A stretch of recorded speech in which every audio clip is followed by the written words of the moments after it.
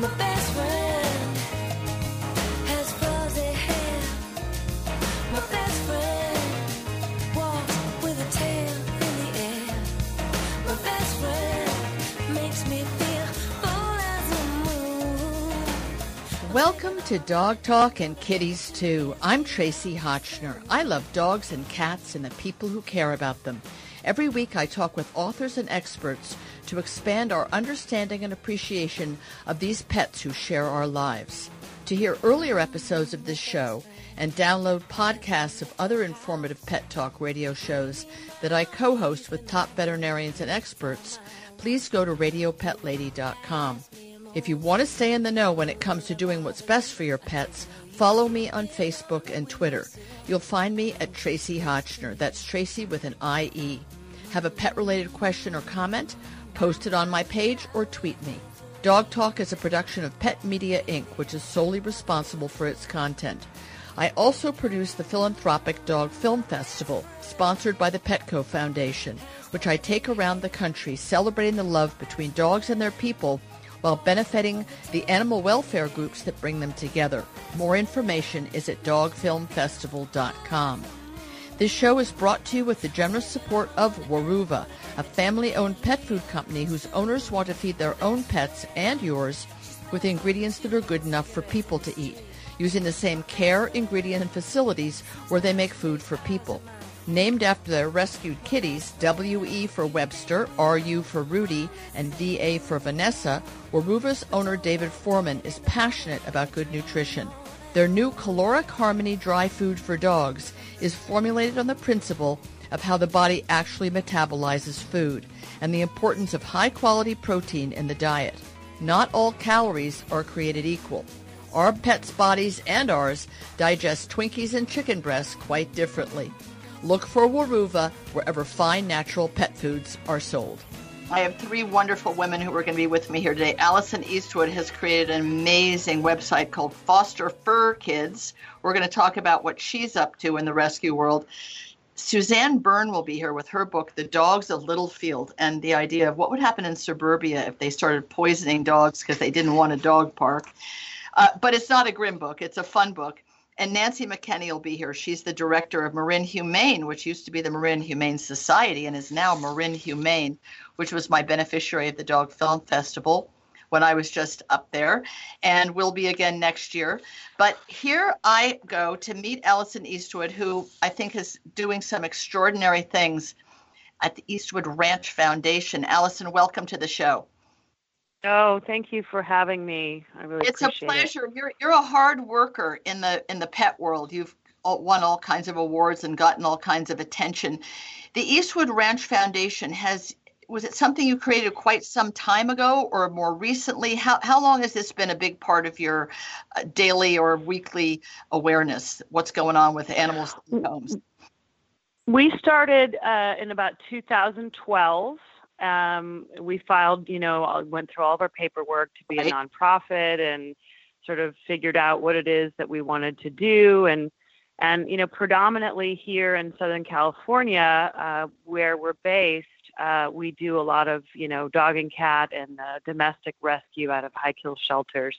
And then, we also work on behalf of other rescues, other organizations. I mean, one of our sort of mottos is that we believe in working together with other like-minded rescues and advocates and people in animal welfare so that we can actually make a difference, because there's just so much need and it's hard when you're out there alone.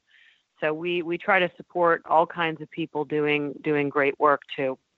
I think it's a really great point of view because, in fact, there are the big ones. There's NKLA and there's the big ones. And then there's lots of small ones. Last year when I was in LA, I benefited Downtown Dog Rescue, which is the dogs of the homeless down on Skid Row, and the Lang Foundation. Jillian Lang's been doing this for her entire adult life.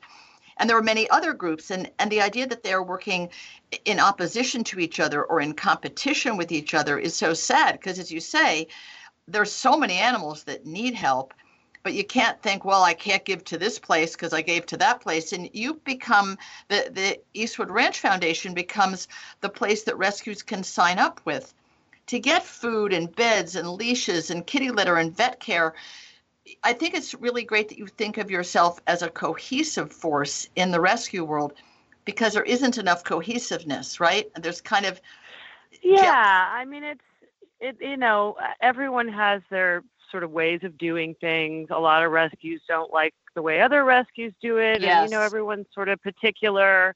And it's a very, very passionate thing to do because you've got lives on the line, and it's, you're going to these shelters, you're seeing just the horrors of what's going on. So it's tough out there, and it wears on you and it wears on people. And a lot of times, the rescues don't always get along. So we try our best to always remain really neutral, do good work. I'm always learning. I love to learn from other people who have been doing it longer than I have.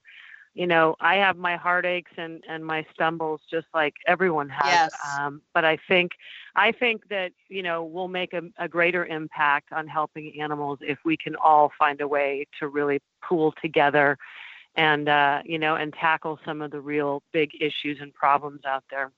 It's interesting that larger cities, be it New York or LA, where there's a lot of people, a lot of animals, and a lot of money, and a lot of social strata, seems to have a little more of this infighting than maybe smaller places that have a smaller pool of people and pets even. But it is a shame that is kind of the human aspect of it. That's just what humans do, right? They just have to kind of get into a hierarchical situation. I love that you're the one saying, I'm not passing judgment.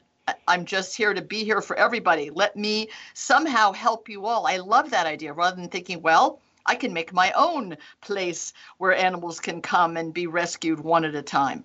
I love the idea. Yeah, I mean, I try to take the ego out of it, and I just try to be of service to the animals. And honestly, the fighting and the the discourse between other rescues or people who are doing this, or shelters even, it doesn't help the animals at the end of the day. So why bother, Absolutely. And it really doesn't. It burns the people out. Then people get crabby and instead of being there just all doing these good deeds, it becomes all this human stuff. It becomes kind of like junior high. It's like, whoa, that's not fun. I love the idea of foster fur kids. I love the idea, and this is a new idea that you have, right, as part of the Eastwood Ranch Foundation, that you're going to encourage fostering animals, which is just something that is so little understood, and most people wouldn't even know how to begin. When did you realize that fostering was a really big part of the solution? Well, it's definitely extremely helpful, and it does save lives. And, there's also on the website, you can also sign up to do transportation, yes, which is a huge thing now. A lot of animals, rescues can't get down to the shelter if an animal is on the red list and it's, got to get out. You can, hopefully either have a volunteer or a paid transporter go and get the animal to safety so that it doesn't euthanized. And I think that's a great thing as well. But, fostering is one of those things where, it's kind of sad to take an animal out of a stressful shelter environment and then put it right into boarding, and into a kennel environment. And so right. When you have a foster, you're taking a traumatized or stressed out animal and putting it in a loving, calm home and giving it TLC, getting the opportunity to temper test it, keep an eye on it, do what's necessary to help the animal. And I think it's just so much of a better environment than a lot of rescues. Unfortunately, we have to put dogs in boarding because, if you don't have your own facility or something, you end up sort of piecemealing things. So fostering is a great way to help an animal, and it's such a less stressful environment than having to go a different route, I think.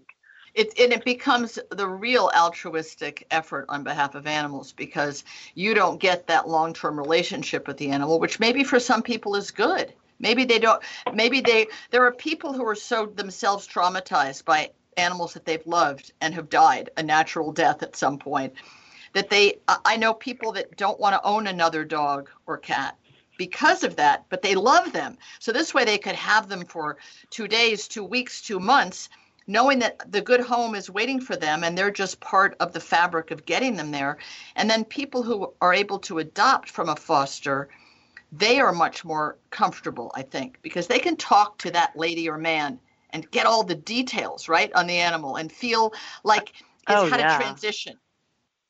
exactly. It's great, and it's a great way to bring people together. It's a great way to transition, and yeah, I mean, I never thought of that. And there are people that are so traumatized by the death of their pet, which is so, understandable. They do become our Yep. children. Yep. And then, and then they can't make that sort of commitment again. So this is a great way to help an animal in need, but know that it's just a temporary thing. And, we've got 2 puppies right now that we're fostering, and they're going off to their forever home this afternoon. And Wow. it's How tough cool. because, You yeah, love and I mean, them. we love them, and I'm sure I'll get all teary-eyed when I Yes. drop them off, and it's really tough, but I know they're going to have a great home. The great part is this person is going to adopt them together so that they're going to Oh, be nice. bonded sisters. And it Oh. just, we had them for a couple of weeks, and it was great. And now it's time for them to And how did go they on. come to you, Allison? What was their story before they wound up on your doorstep?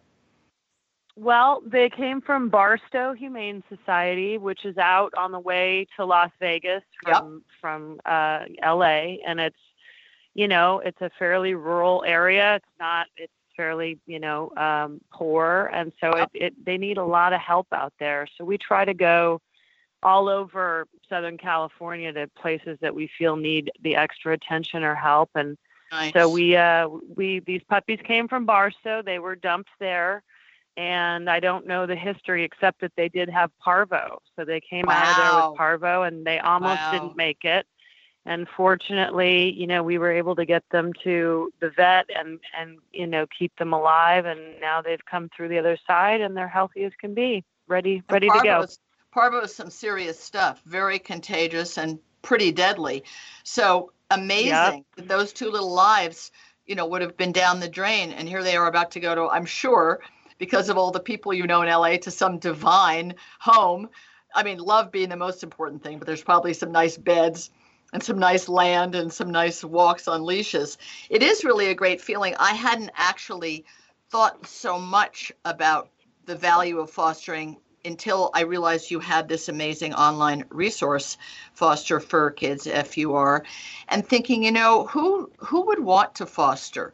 For who would that be something that they would get positive internal reinforcement? And I thought it would be for people that just can't make a commitment to 8 or 10 or 12 years of life with an animal.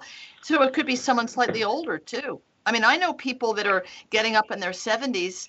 Your dad's an older man. I mean, they might like to have a pet, but they would feel guilty. My father's going to turn 100 in June. Oh my God, I can't even believe it. I don't offer him a puppy. I mean, it's bad enough when I come with my 2 Weimaraners and they almost knock him over. He's fine, by the way. He's like 100% physically and mentally. But if he had a different temperament, he would foster. I mean, there's people around the house and he might think it was charming. He loves dogs. Imagine if he could foster just to give some animal a really nice interim home. So somebody older that is loath to make that commitment because then they realize they're just going to be leaving those pets to the next generation with their will. I mean, that's right. No, that's, so, I mean, that's that would be a good target. You could target like older folks, and some of them live in even fancy planned communities that allow dogs, not assisted living, those kind of fancy places where you don't have to own the house or mow the lawn or shovel the snow, in my case. I think it's really a great idea. Have you had activity? You haven't had it going for long, this online resource. Are you getting activity? We started, we've got signups going on. I mean, obviously we have more signups going on in sort of cities, right? with Southern California, and I've had people reaching out to me throughout Southern California, but it's something that's meant to grow. It's meant to be word of mouth. It's something that, hopefully, that once you can sort of create a community, and people know that there are people in their area, via their zip code that they enter, that they can find people to help with a myriad of things. I mean, you could always sign up to volunteer if you couldn't foster. it just connects people together. It's up to the rescues and the shelters to vet these people just like I would if I were adopting out. Right. We always do home checks. We Sure. always make sure that people are on the up and up and have them sign applications and all that stuff. So it's up to the rescue and the shelter to vet these folks, but it's a great way for them to connect and find out who's in your area so that you can be of service. And the other incredible thing is that you provide all the things they might need, the foster family. So they don't have to think, well, wait a minute, I don't have to go out to Petco and spend $99 buying beds and bowls and leashes. You're like, no, foster fur kids. Those kids come with all their stuff. So you just have to give them love. Yeah, we suggest that. We suggest that, it's really up to the rescue to negotiate what's happening with the foster. Yep. Some people are willing to pay and volunteer or volunteer. So you have a mixture of both. I actually pay our fosters, not a lot, but a little bit. Oh, how nice. Well, yeah, because I would be spending that money, since we don't have our own place yet, I would be spending that money keeping dogs and boarding. So I would rather, we have a couple of great fosters. I have a retired woman who, you were talking about earlier, a little older, who loves animals, and her grandkids live somewhere else, and she's got a lot of time, and she's perfect. She does transport. And she fosters, and, I give her a little money to do it and make sure that everything's covered. And I think that's really brilliant, Allison. If you look at the foster care system for human children, which is a pretty broken system, but it's what we've got, they're all paid. They're paid money every month. They get allowances for clothing, and it doesn't mean they're doing it for the money, because unless you have 12 human children at a time, you can't actually make a living at it. Although there are those who do that very thing. There are those that do that, but this is simply not a way to make money, but it's simply a way for you to be able to donate your time and still get your costs covered. Yeah, defray the cost. We pay 75 cents, per a mile, and we pay for fostering here and there. We make sure that there's food and supplies and take care of the vet bills. Smart. And it's great. I'd rather do that than have dogs in a boarding situation. Oh my God, honestly, yes. So. Oh, by far. And the other thing about transport, we're running out of time. The other thing about transport is that it's really gratifying. I had a couple of movies in the Dog Film Festival about transporters, which is a community. People driving without any repayment for their mileage, their gas, or anything else. Hundreds and hundreds and hundreds of miles to help transport pets from one place to another. So it's a great idea that you have as part of Foster Fur Kids. It's very rewarding. And for people that don't even want the animal to live in their house, they're part of the fabric of getting it to a new home. Well, I think and you bring up another great point too earlier about maybe somebody who's retired or older who likes to go out for drives or likes to, get out of the house. This is a great way for you to go and use your car and your vehicle to help an animal, and that right there is makes a huge difference.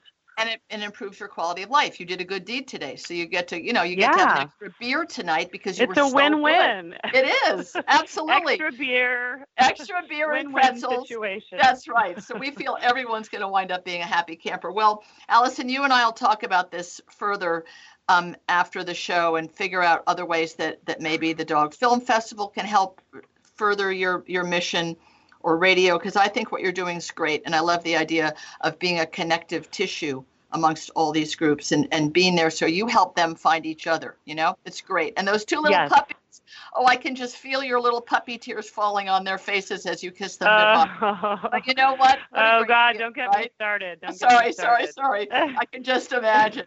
Well, I hope they have a great new life. I don't doubt that they will. And I'm sure that, nature abhors a vacuum. It'll only be a matter of hours before their place is taken in your home and in your heart. Thank you so much for being here. Thanks for creating Foster. Thank you. I think it's terrific. Take care. Bye-bye. Great. Thank you. We'll be right back after this quick word with Suzanne Berne and the Dogs of Littlefield. We'll be right back. This show is brought to you by Halo Holistic Natural Dog and Cat Foods, which are made only with whole meats, never any rendered meat meals like chicken meal or byproduct meal.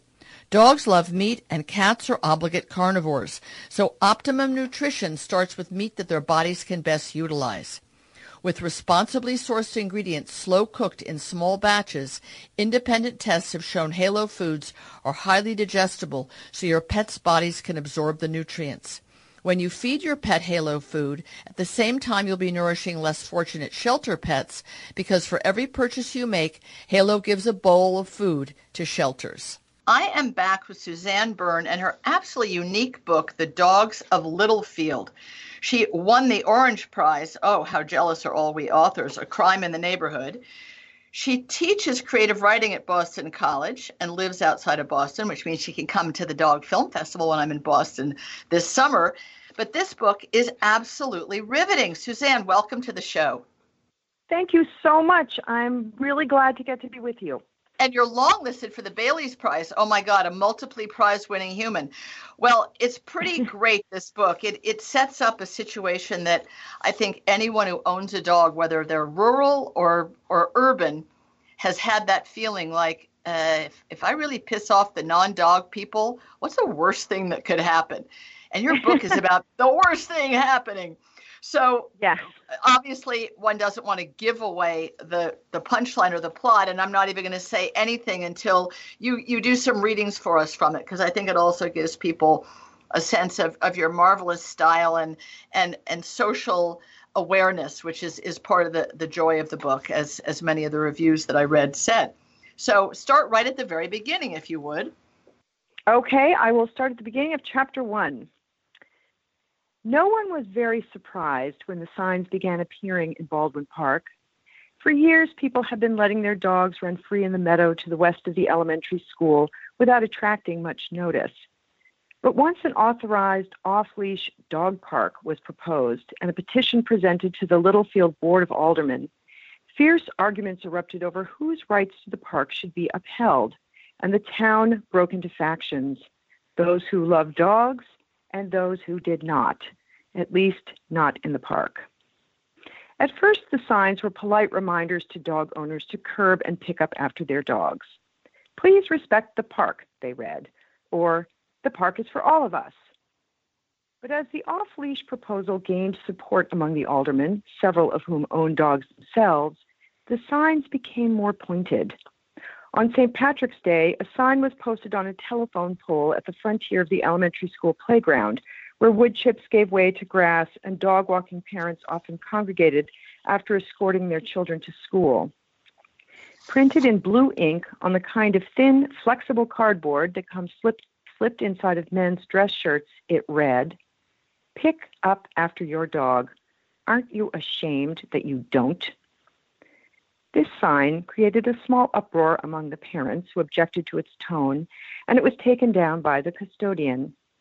Then, on March 21st, according to the Crime Watch column in the Littlefield Gazette, an unidentified man threatened to shoot an unleashed dog for colliding with his bicycle while he was riding in the park.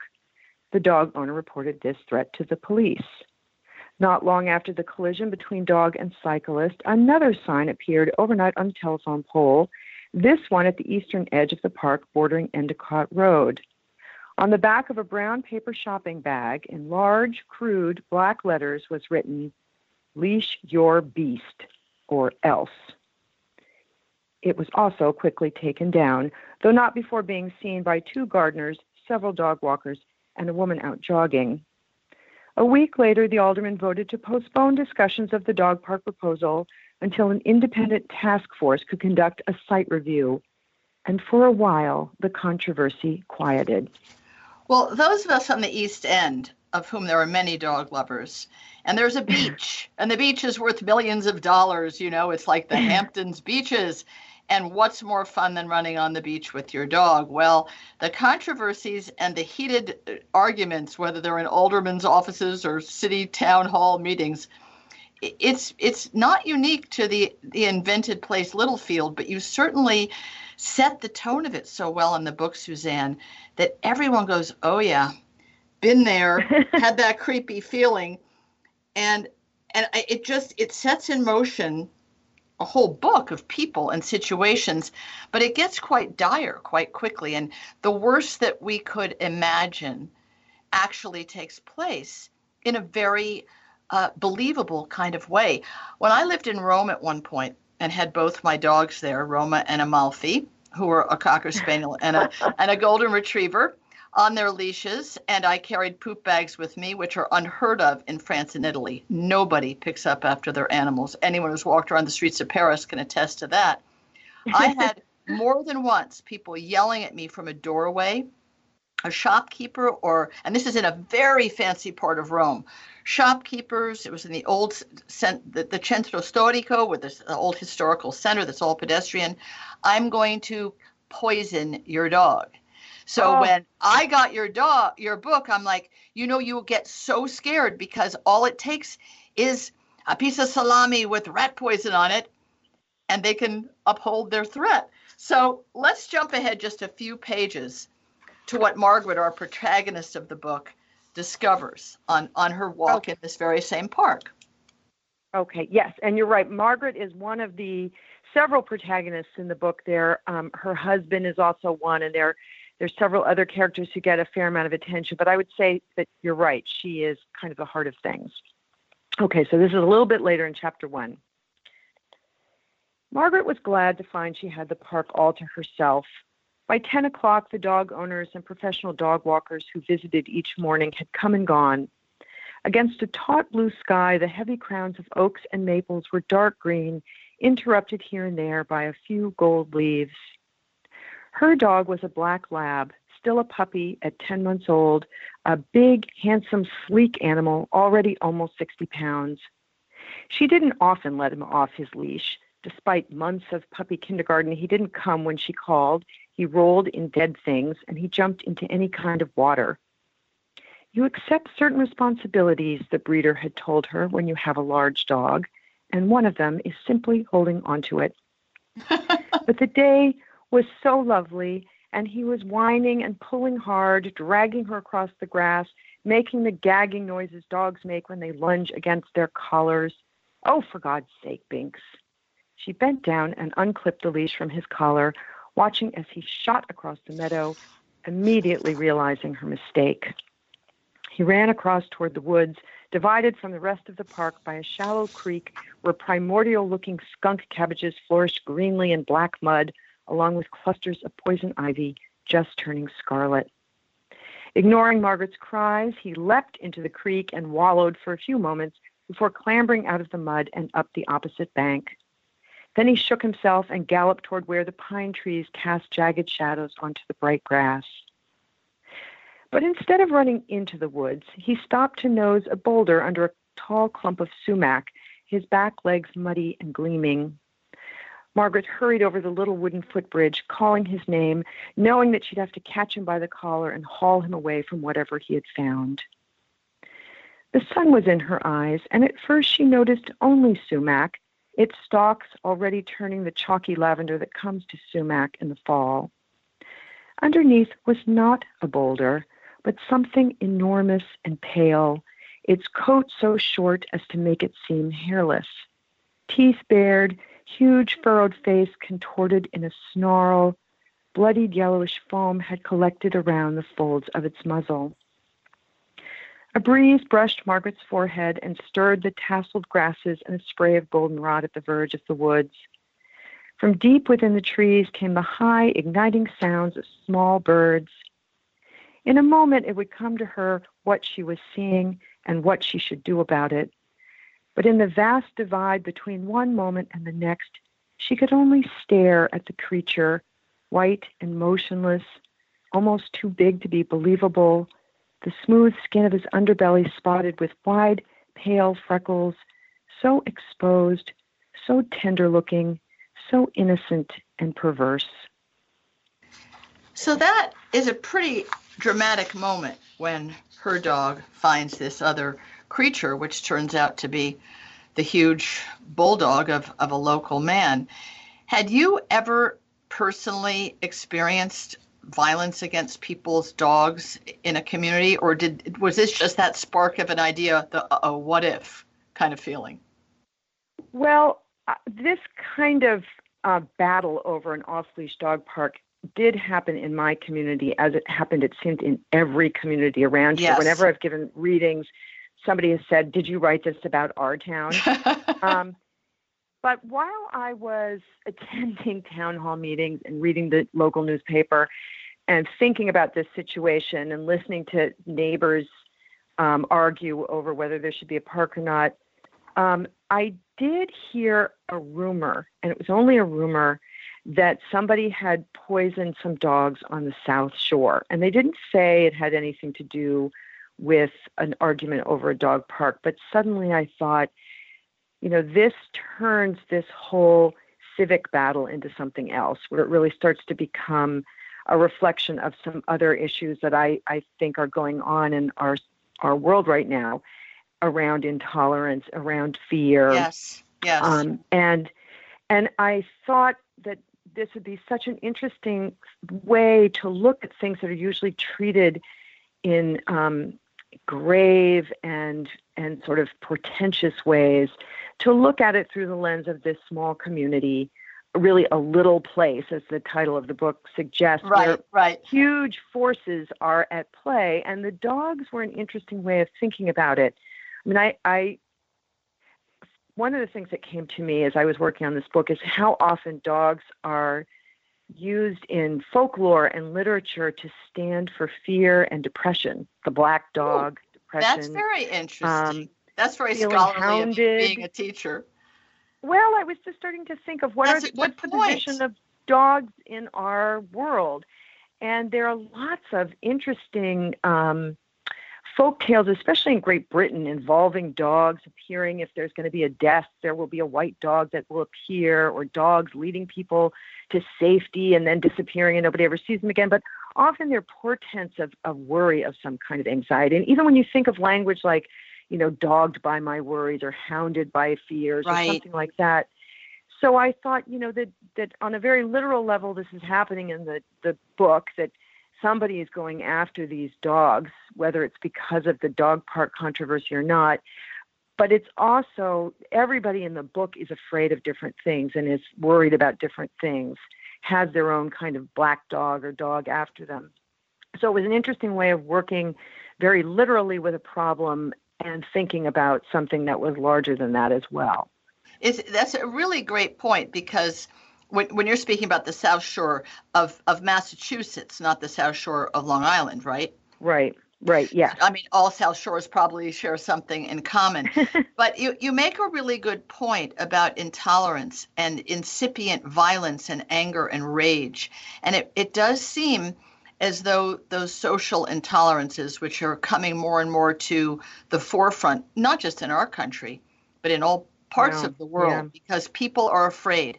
They have economic stress and they have social stress, and they need to point at something and they need to vent at something or somebody. Yeah. And it's really interesting. They built a beautiful dog park in East Hampton. It's really nice. It's an actual, not a dog run. I mean, I live up in Vermont, and someone said, they're building a beautiful dog run up in Manchester. Well, there's all these fields, I don't know, maybe 100 acres each, fields and forests that are free for anybody to go in. They're land trust. I thought, this must be really fabulous. The girls and I will drive up 30 minutes north to see it. It is the most pathetic little thing you ever saw. It's like 4 foot high, chain link, and you could fit maybe 10 dogs in it. And it's bordering a huge playing field that I've never seen anybody play on it. You could easily have made it an acre big. It's the size of a small apartment. It's so funny. And I'm sure that the anger and frustration of those who didn't have dogs, a lot of money had to be raised to put up these silly chain link fences. They're 4 feet high. Right. The dog in the book could have easily gone over it, that lab, the young lab. But it's interesting how it taps into people's rage at each other as being the other. You have a different set of morals or ethics or priorities than me. So how do I get back at you for that instead of accept you and find a way to live in harmony, right? Well, yes, I think all of that is true. And also this question of who has what rights to things. Yes, whose rights are more important than other people. And it was an interesting way to sort of distance that question by using dogs instead of people as I was addressing, that question of who has the right to this park, whose pursuit of happiness is more important. Yes. But and I think when you can step away from those questions a little bit, you can look at them a little more clearly. And that's another thing that this particular battle and using dogs to be the focal point allowed me to do that wouldn't have been as possible if I were writing about children. Also, it wouldn't have been much of a satire if I was poisoning children in this book. But apologies to dogs everywhere, and I'm a great dog lover and have a dog. But I did realize that there's certain places that I didn't think I could go with a satire. No, I think you're absolutely right. But those of us that are overly invested in our dogs, of course, think, what, satire? This is a tragedy. I mean, multiple dogs get poisoned. And I know you mean it as a social satire, and I know exactly what you mean. But the book is really compelling. It doesn't feel satirical when reading it. It's a little anxiety-provoking because everyone does have these anxieties, but particularly the dog owners. And the Dogs of Littlefield is a wonderful, it's just a wonderful entertainment as a book, which is always a pleasure when you also have a higher motive as a writer and as a thinker. But the inclusion of dogs in our lives and how they make those of us who have them very happy and those who don't very angry. And it's that anger that I think you probably were really brilliant at tapping into, because it does feel sadly universal. Wherever someone's lived, they've hated you for the barking dog next door, or the fact that the dog dug up something, or the fact that the dog barked at their child and now their child doesn't like the dog. No teeth were involved in the interchange, but everyone has like their territory. My kid's development and your dog's, freedom to speak his mind. It's a wonderful book, Suzanne, and it's no wonder that it's long listed for the Bailey's Prize. What is the Bailey's Prize, by the way? The Bailey's Prize is the Orange Prize, but the Orange Company decided they didn't want to administer the prize anymore, so Bailey's Irish Cream has taken over. Oh, my God, that's cool. Oh, that's great. Yeah, because there's nothing you can market with the word orange, whereas Bailey's, we all know what Bailey's is, right? Exactly. Well, everyone can have a nice bottle of it. Exactly. You absolutely deserve to win if any of us are allowed to vote. However it works, if it's at all a democracy. Those of us who love dogs, and those of you listening who might like them but really think people are too invasive with them, The Dogs of Littlefield is the book for you. Thank you so much, Suzanne Berne. Pleasure talking to you. Thank you so much. It was a pleasure talking with you. We'll be right back after this quick word with Nancy McKenney. This show is made possible in part by Precious Cat Litter, owned by Dr. Elsie, who has his own cats-only clinic in Colorado. He's devoted his life to inventing innovative litters for the health of all members of the family, and now he has broken new ground by creating a new dry and canned food for kitties called Clean Protein. Clean Protein was inspired by the protein levels found in a cat's natural prey, and 90% of the protein in the Clean Protein kibble and cans is animal-based, not the plant-based ingredients in traditional dry cat food like grains, potato, vegetables, and fruits that are high in oxalate and lead to rapid metabolization, which actually increases your cat's hunger. The primary ingredients in Dr. Elsie's Clean Protein are the highest biological value proteins available, and the result is that your cat's appetite is satisfied longer without compromising her health. If you want to feed dry food to your cat, even as part of her diet, make the healthier choice. The proof is in the protein. I am back with Nancy McKenney, who runs the Marin Humane Society, which is now called Marin Humane, by the way. We had such fun together in Marin County over President's Day weekend when the skies opened up and the winds opened up, and Nancy and I were blown around with hundreds of people and their dogs coming to the Dog Film Festival, of which Marin Humane was the beneficiary, and couldn't have wished for a more delightful partner, smiling with her knee-high rubber boots as if it wasn't the least bit strange for us all to be very soggy people in a beautiful theater.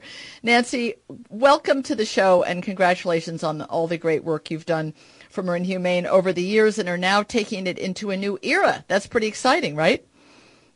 Oh, it is. And thank you for such a wonderful film festival. I'm so excited we get to say it's going to come back. Oh, it's coming back. It's coming back. It's coming back next President's Day weekend, and we're going to make sure that Marin Humane is even more front and center. We're going to make sure that even more good things happen for you in terms of visibility and financially and all the rest of it. It's just a pleasure to be able to have a beneficiary that has been around for so long, such an integral part of the community, and servicing not just people that want to adopt or give up dogs and cats, but many other small animals and wildlife as well. You have to wear a lot of hats, don't you?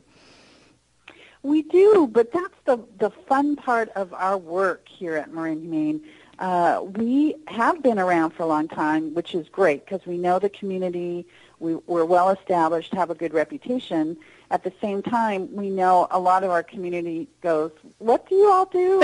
And your old logo had a dog and a cat, but now you're saying that you're helping with injured deer and wildlife, right. Adopting out rabbits. So we're very excited about our new identity and our new brand, and have been working on it really for almost a year, and really getting the voice and the messaging spot on and new and refreshed at the same time. So we do handle more than dogs and cats, and Marin County just being north of San Francisco, we really are both urban and a rural community, and therefore that's why the mix of animals and mix of animal issues that we've been working on since 1907.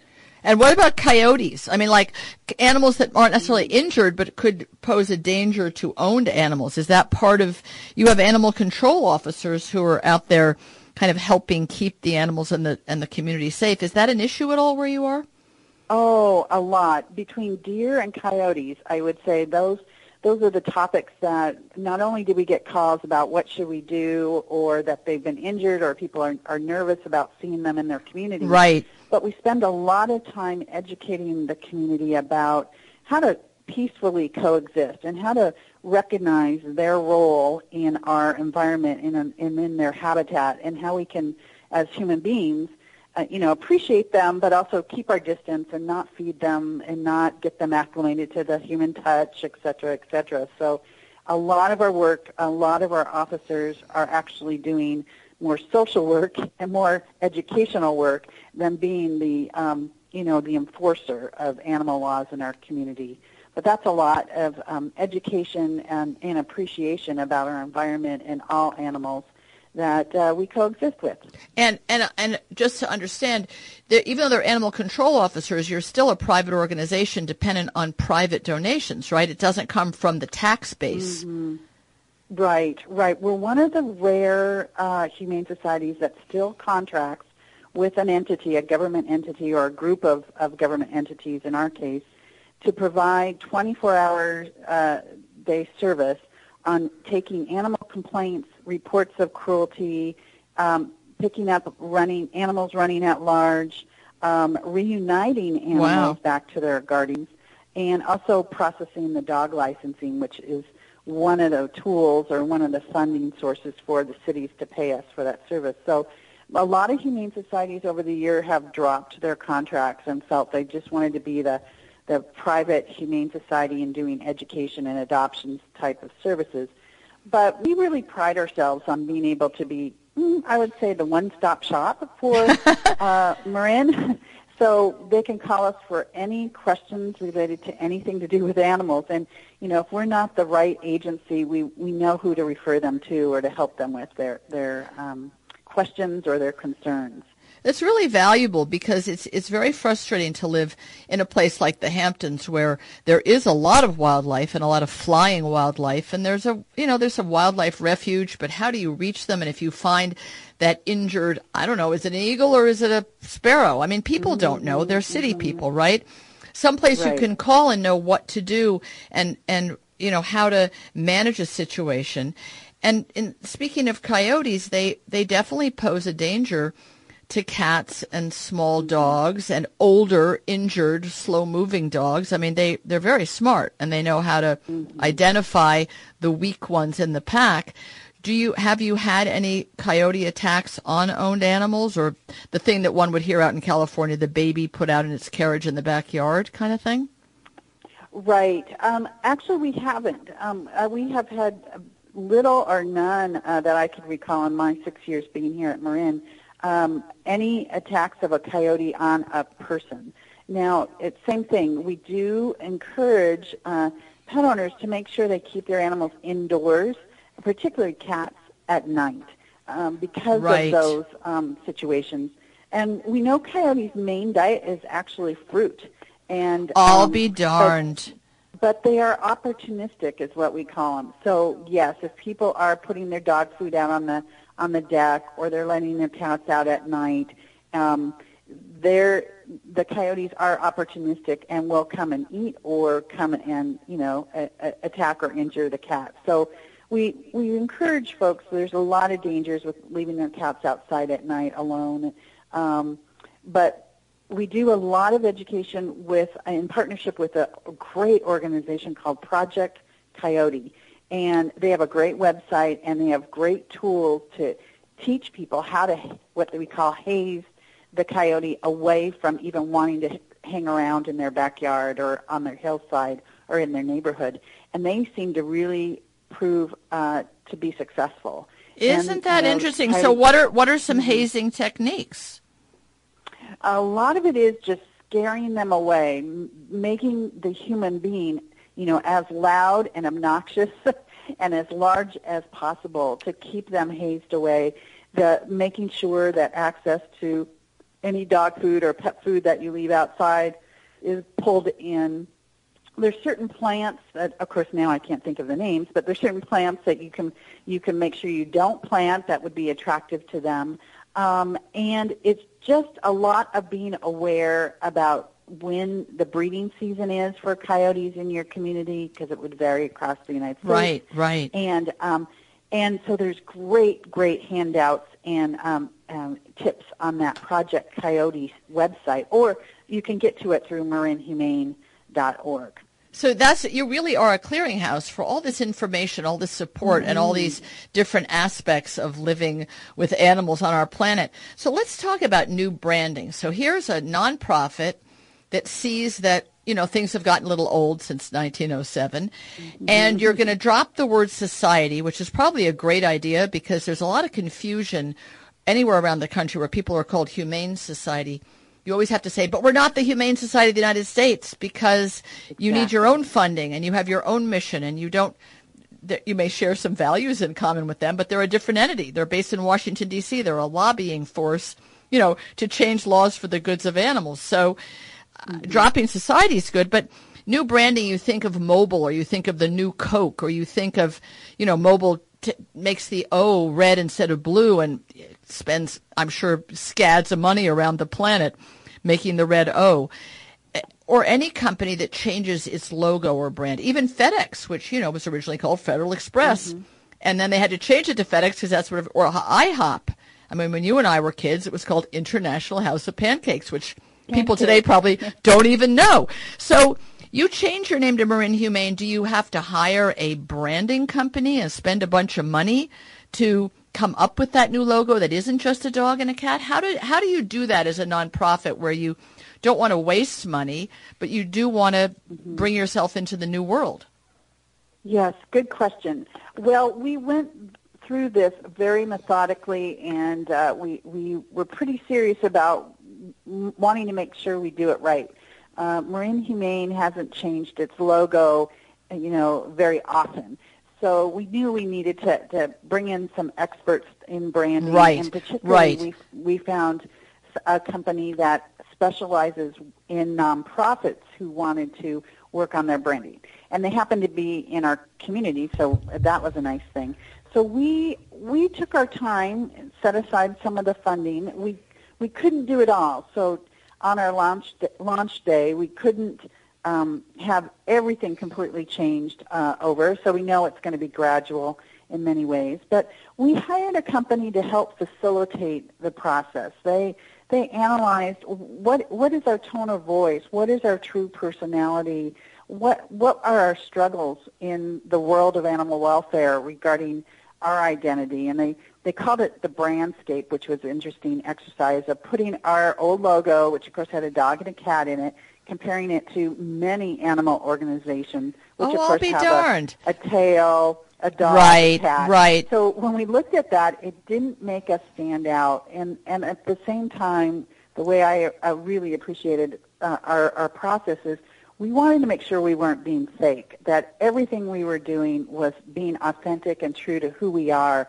And they really helped us say, you know, we are about how we make lives happy, which is our new tagline, that nice. that human-animal bond was not coming out, as well as the fact that, you know, we're pretty serious when we're advocating for animals, when we're going through cruelty cases or protection issues. But at the same time, we're very playful in the sense that we don't care if we have dog or cat hair on our clothes. You know, we allow our staff to bring their animals to work. Nice. We have this sort of side where that compassion for animals, the love that people have for their animals is really our unifying bond. So we had to look at how we wrote about ourselves too, and that was necessary to hire somebody to help come in, because it pushed us to look at the whole concept of everything we do brings, for the most part, a smile to people's faces. Yes. So our logo icon is actually part of a smile. And then we also talked about our work every day. After they really facilitated a lot of discussions and review, we ended up saying our work is transforming lives, and that transformation could be on either side of the leash. That's right. That transformation may be the pet guardian who goes through one of our dog training classes and finally gets it about how to communicate and train Yes. their dog, right? Yes. The transformation came about when we read letters from the inmates at San Quentin Prison who care for some of our dogs long-term for us. We have a prison program called Pen Pals. And when we read their letters about the transformation, the change that occurred from being in this awful prison, right? And, yes. And having the ability to care and train one of our dogs in their cell, you know, and in the firehouse, which is where they do the training classes, that told us, oh, we're changing the life of the animal who's getting better, getting trained, well, it's at San Quentin, but also we're transforming the life of this inmate. So then the sort of other circle was looking at all the programs that we do out in the community, including the reading program, where we bring animals to libraries and to schools, where the kids come and read a book to our dog team.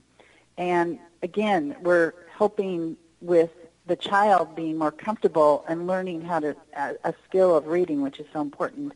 And that's all through the use and the power of that animal coming to that school or that library. So the transformation and the work that we do really resonated with some of the new ways we were describing what we do. Because, again, when we said in the old days, you know, we're the Marin Humane Society, all they thought was our adoption shelter, dogs and cats, and it might be a sad place. When I would take people through our campus, they came away every time saying, I had no idea you did a summer camp program, or I had no idea you had the dog training program, or that you adopt out rabbits. So that made us all go to the fact that we needed to rebrand ourselves, and we needed to commit some of our funding for doing this, but we didn't go whole hog because we still continue to raise money.